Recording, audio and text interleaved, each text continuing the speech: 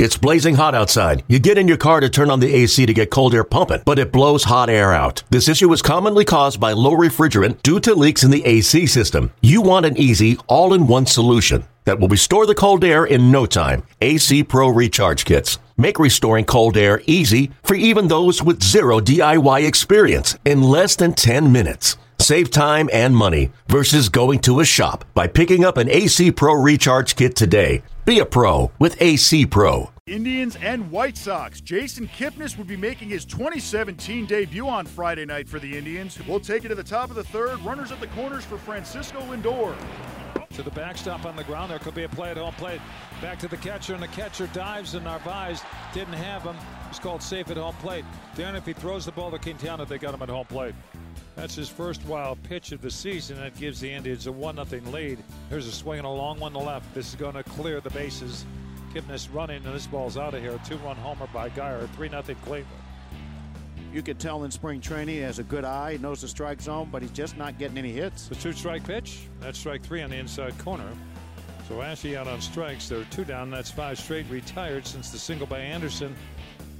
Cooper says yes to the sign from Gomes' catcher in a 3-2 pitch.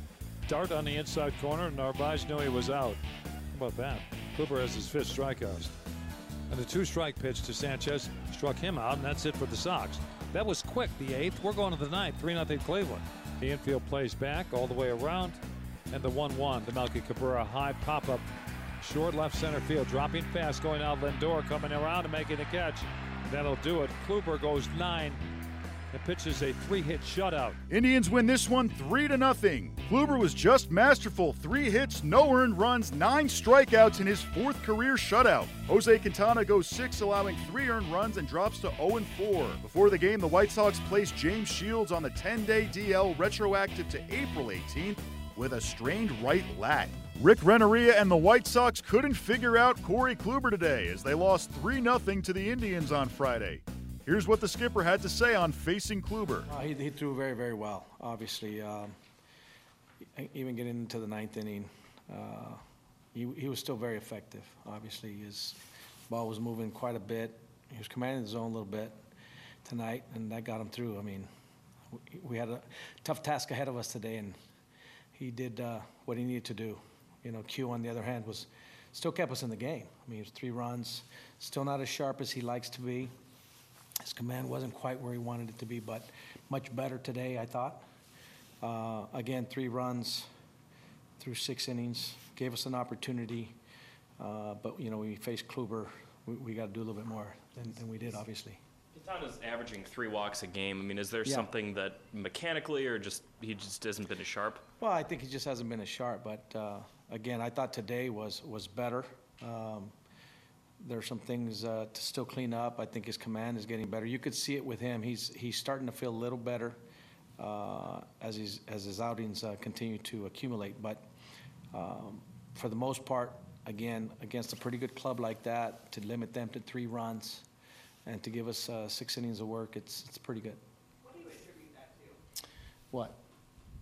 His lack of command, just kind of the slow start. Well, I think he's still trying to clean himself up in terms of some of it might be just sequencing, trying to overthrow some pitches sometimes. But for the most part, I think his line to the plate has been pretty decent. He's been missing a little arm side, pulling a few pitches. But those are things that he's working with Koopy with. And I think he's, like I said, I thought today's outing was better, especially against a pretty good club like theirs. He limited the damage a little bit. I mean, there was even a situation, it might have been just 2 runs. We had a play that got away from Narvi that I don't know if he keeps the ball in his glove, he might be out at the plate. So it might have just been, 2 runs that he gives up. And that's, you ask any pitcher to hold the Indians to 2 runs, I think everybody would be happy. The bullpens continue to be sharp. And Yeah. It seems like Nate Jones has shook off some of his early struggles the past couple days.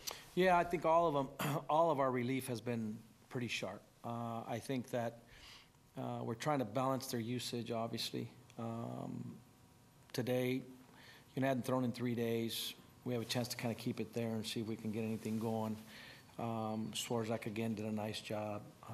Deej did a decent job, holding us there for a little bit. And then with Jonesy, I mean, all of them, I tip our cap to all of our relievers because they have been doing a very nice job in keeping us in ball games.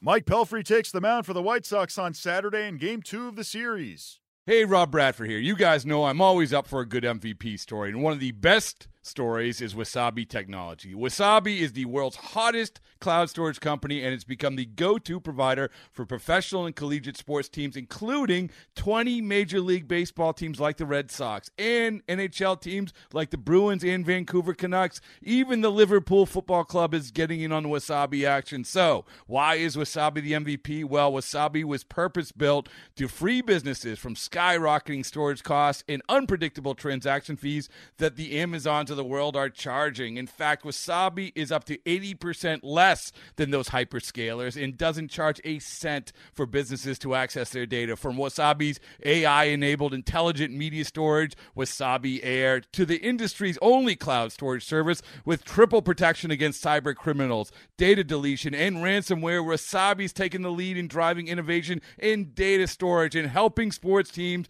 to unleash the power of their data. Wasabi, another Boston-based championship team.